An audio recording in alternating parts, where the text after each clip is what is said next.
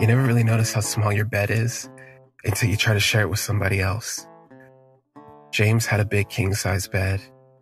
You could play a game of football on that bed and wouldn't fall off the edge. My bed, I could practically touch my head to the headboard and my feet hang off the other side of the bed. So having James in my bed was definitely a tight fit. And yet somehow it was just perfect. Having him next to me, lying in my bed. I've never shared my bed with anybody else. This was new, and I liked it. I liked the feeling of having him close to me. And we have another little secret. Me, James, and Samantha, James's fiance-ish. I don't think they're getting married anymore, but I don't really ask. We've kind of become a thing too. Mainly, I just kind of do it because I feel kind of guilty about getting in between the three of them, or the two of them, excuse me. But it feels good. I like it. I like the attention. I like having James's lips and Samantha's lips trying to meet, but my cock is just in between them. They're trying to make out. My cock is keeping them separate. The feeling of it, the total just service of it all is like nothing else I've ever felt. Like it feels exalting and it's so exciting. I'm having fun. Samantha's loving it. James is even low key, but I know my good boy likes it too. So it's been cool. But in between all that, in between us fucking, like James comes over to my place every night and he spends the night with me in my bed. And I never realized how small my bed is. Like I can almost touch my head to the headboard and let my feet hang over the side. But having him in there, it's such a tight fit, but it's a good kind of tight fit. Sometimes I hold him and sometimes he lets me rest my head against his firm chest, and I really like him. I really like spending time with him, but it's not like that love type of feeling. It's not like that I'll do anything for you type of feeling. It's more just it's like we're friends. It's like he's somebody that I'm really, really just comfortable with, and we can explore and we can do all kinds of kinky, weird stuff with each other, and it's just cool. You ever been with somebody like that where it feels like you can do no wrong? And so you're just free to just do whatever it is you want to do, say whatever it is you want to say. Like there are no walls between us. It's time for James to get up to go to work. He's been late like almost every single day for the past couple of weeks. And he's late because, I don't know, it's just hard for him to get up out of my bed. And it's hard for me to let him go. This time, this particular morning, it doesn't seem like he's not as touchy-feely. He's a little quiet. And I think I've come to the point where I can read when something's on his mind. There's something he's not telling me. And I don't like the suspense. So I ask him, what's going on with you? And he just kind of looks at me. And looking down, he says, I got a promotion. And I said, that's great. It's fantastic. And he says, yeah, it is. Suddenly this conversation's feeling like when he told me that he was engaged. I said, what's wrong? Like, what's going on? He's like, it's going to be a promotion at corporate. Our corporate office is located in the same city, quite a bit of ways away, but I think I know what he's saying. And I said, yeah, it's too bad we're not going to be working together every day anymore. And he's like, yeah, I guess you're right. And he gets quiet again. And I ask him, so what's the matter? And he looks at me and he says, what about you? You know, I talk about this all the time to any upper management that'll hear me out when I brag on my team members, but like the thing that makes me great as a manager are my team members, are the people that I work with every day. They're the shoulders that I stand on. They're the ones that push me into this promotion. And you're my best employee. I laugh. It's funny. It's funny. I'm thinking about this now as it's coming out of my mouth, and I'm just like, he says things like that. And it's just, isn't it funny how like somebody can tell you something really good about yourself? And even though on paper it might be true, you don't believe it. You don't allow yourself to believe it. I never really allowed myself to think that I was this great employee. But when I run it back in my head, I think about all the people that come to me for advice. I think about all the problems that I solve every day that aren't my job. And it's nice to hear. Even if parts of me don't believe it, it's very nice to hear. And I said, what about me? He said, I think you should go into sales. And I just kind of laughed, like, sales is not my thing. I'm not the type of person who can make somebody buy something, especially at a club as expensive as our club can be. And he says, I mean, our club is, okay, let me just clarify like this. Like, the particular location that I work at is kind of like one of the lower clubs in our district. My manager is actually a district manager. So he manages our club, but he also manages 3 of the other clubs in the area. But he hangs out at our club. He likes it at our club because I guess that's the club he started at. And I guess he just feels like it's home, even though he could go to one of the fancier clubs in a nicer neighborhood, but he chooses to stay with us. Anyway, that's beside the point. And sales is something that I thought about, but the idea of having a goal, of having like, you know, the stress of sales is not something that I'm interested in. And I tell him this and he's like, you know, you really have to stop selling yourself short. You would kill that job. And as he's saying it, it starts to settle in on me. Like, I believe it. Maybe I can do it. And I say, what do I got to do? And he says, apply. Go online right now. As a matter of fact, and then he reaches over and grabs my phone. He said, open this. I open my phone and he goes online and he starts filling out the application for me. And I said, listen, I'll do it. If I want to do it, I'm going to do it myself. And while he's sitting there laying against me, I apply. And I'm wondering, like, how is this going to work? I don't want him pulling strings to get me the job. If I get the job, I want it to be because of my merit. And he's our district manager. The person who would make this decision is the club sales manager, who is somebody who I'm cool with. We're cool. I'm actually very cool with him because at night when nobody else is around that can sell memberships, I actually can sell memberships like for people who want them. And I've sold quite a bit, which is not common for people who work just the desk. Anyway, that's beside the point.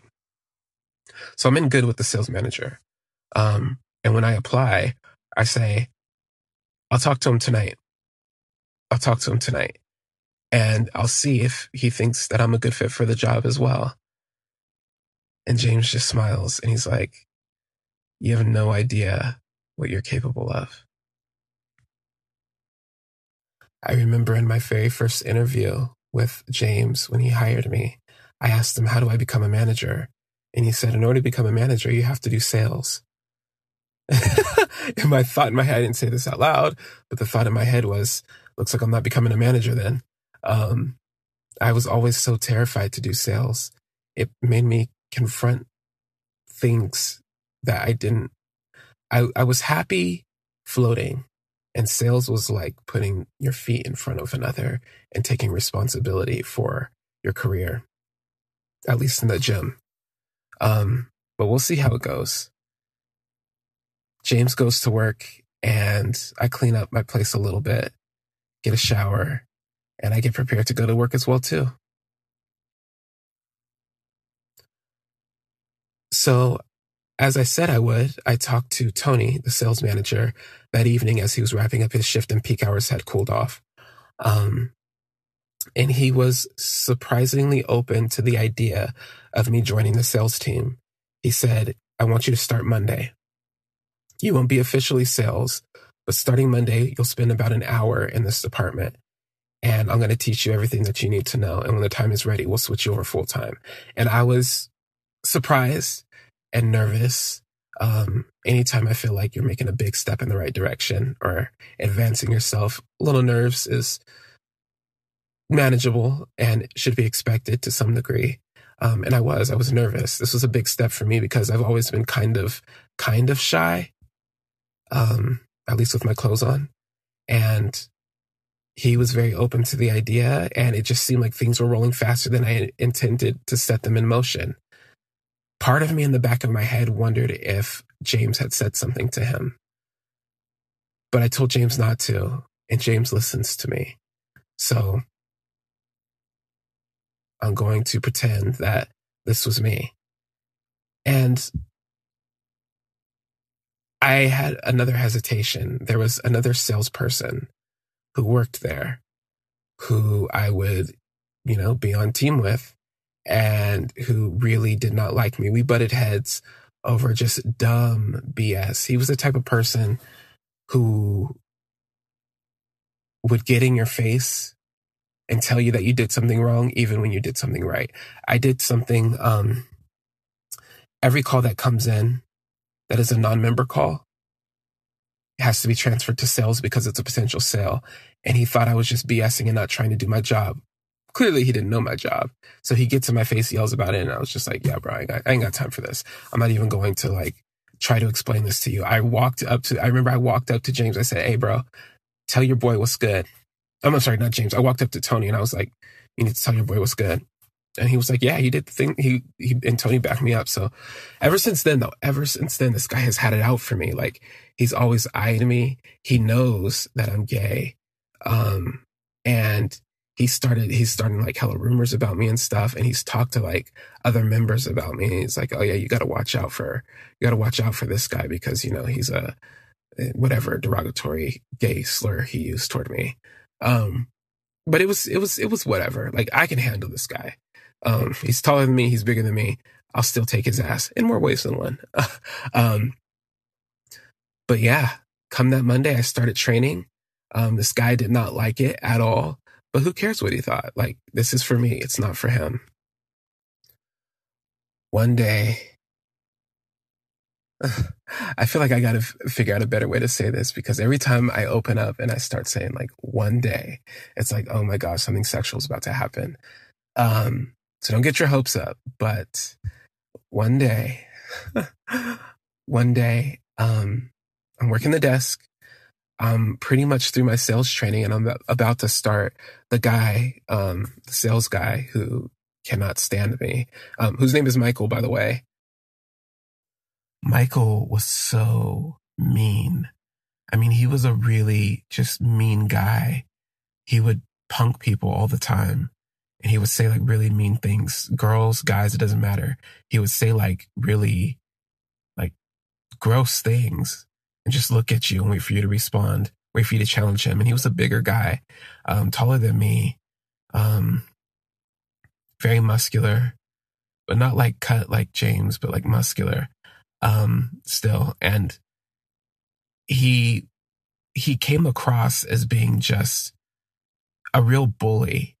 And I never looked at him in a way that I thought he was attractive, even though a lot of people liked him and thought he was attractive. He was nice to Tony, his boss, and James, our district manager, James, my guy. But if you were lower than him on the HR ladder, chances are he would treat you like shit, even if he was friendly with you other times. He just needed to be dominating over people. It was a very bizarre thing. I never really understood it. And even more than his behavior, I didn't understand people around him's behavior, how people would, try to make him like them. It was weird. Like, he was surrounded by people who were just like submiss to his bullying, like trying to get his attention, girls and guys. It was just really bizarre. And like I said, like, a lot of people found him attractive. A lot of people found like his build, his face. He was kind of brown skinned, really muscular, like I said, tall,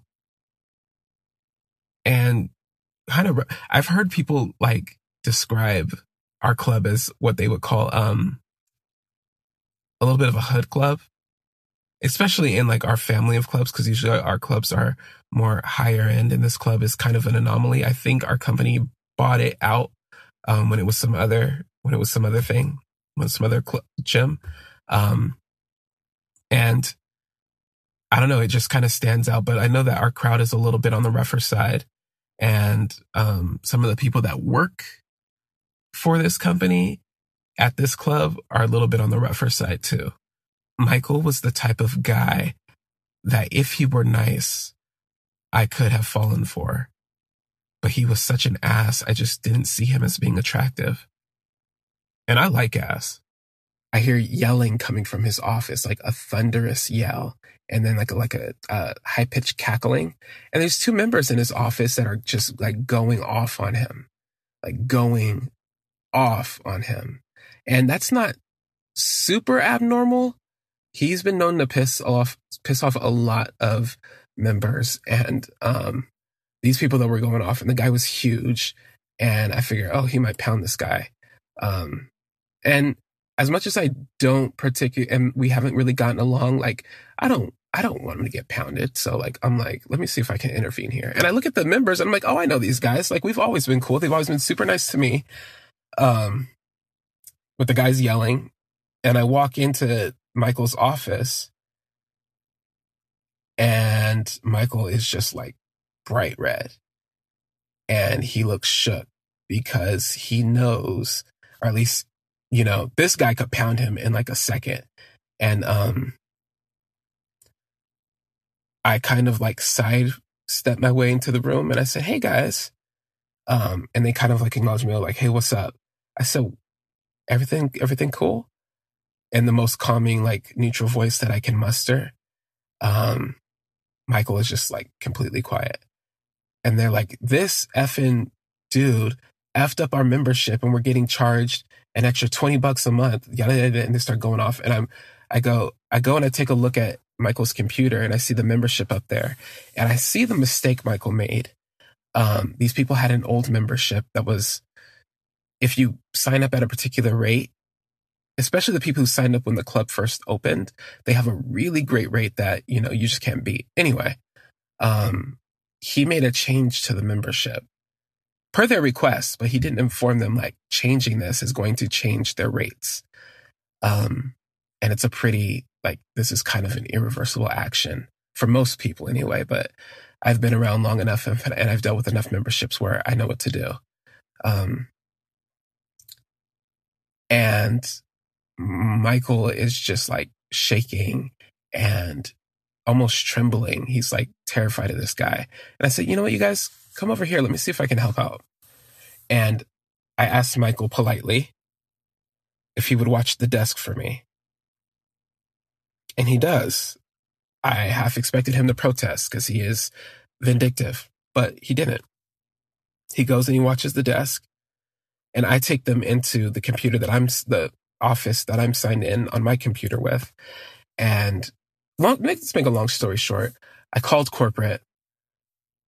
I negotiated with the salesperson. I'm not the salesperson, one of the people on the line who I've been really cool with, because I've had to help other members out with their memberships before, which isn't common for front desk. Usually we're just told to give them corporate's number and have them figure it out.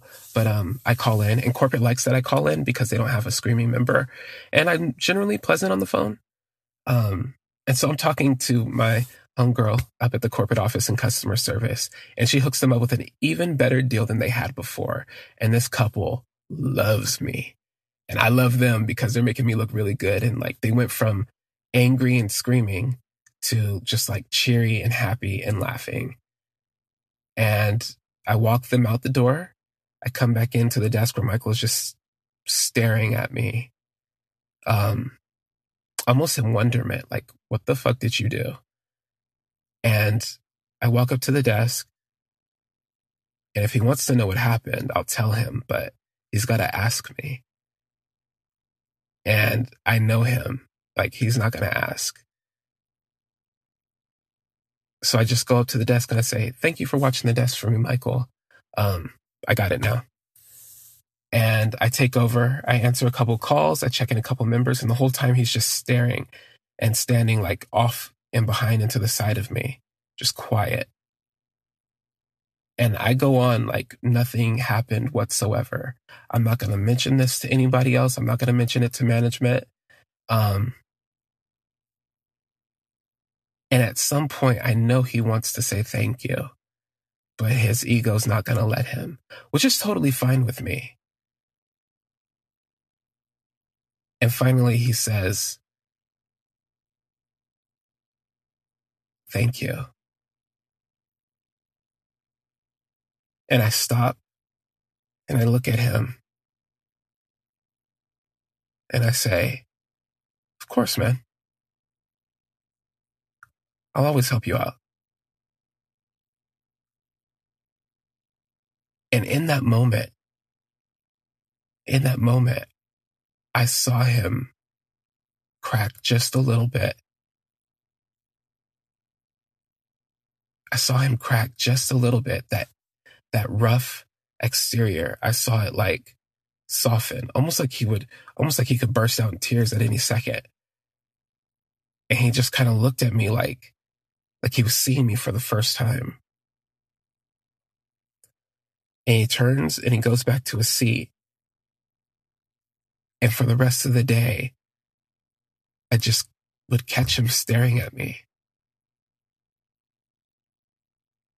And something in me knew. Something in me knew. I think you already know the answer to that. Michael, later that night, called me into his office. And he had the membership open. And he said, what did you do? How did you do this? So I told him start to finish. I even told him about the history that I had with the person who worked up at the corporate office. And he was like, he just kind of leaned back in his chair and he smiled. And it's nice to see him smile. It's funny, a little smile will go a long way. And we just started to talk a little bit. And he kind of was just asking me questions about memberships, which is funny because their department is technically member services. But when it comes to like problem solving on memberships, like that's a lot of what I do. Anyway, that's not important. And he's sitting down at his desk looking at the computer and I'm leaning over him. And, you know, I still doubt my instincts, even though I had an instinct that something between us was changing. I just basically dismissed it. I wasn't expecting anything to happen. And he's looking at his screen and I'm pointing over to the members' transactions history. And I told him how he messed up their membership by making a change to something that isn't allowed to be changed without being changed into our new price method and all of this non-important stuff. And as I'm in mid-sentence, he grabs me by the back of the head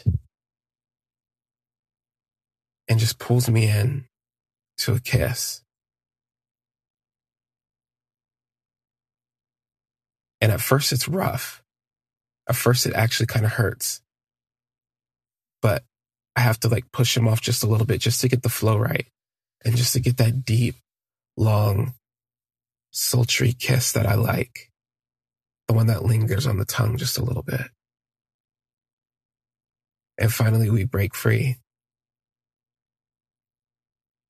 And I look at him And he looks at me. I don't know what I'm expecting him to say, but he says, "I'm not gay." And I nod my head thoughtfully. I say, "Sure, you're not gay." He's like, I just wanted to know what that felt like. But I could never do like the whole butt sex thing. He's speaking to my inner Mr. Brooks right now. I'm like, bro. I lean back in before he can make a bigger mess out of his own words. I lean back in and give him another deep kiss, and then another, and then another. I let my tongue enter his mouth, and I can see on his tight-fitted pants the bulge that is like threatening to break free. Like I can tell he's rock hard. And then I give him a gentle brush with my hand on the side of his cheek as I break the kiss. And I look him straight in the eye and I say, "You have no idea what you're capable of."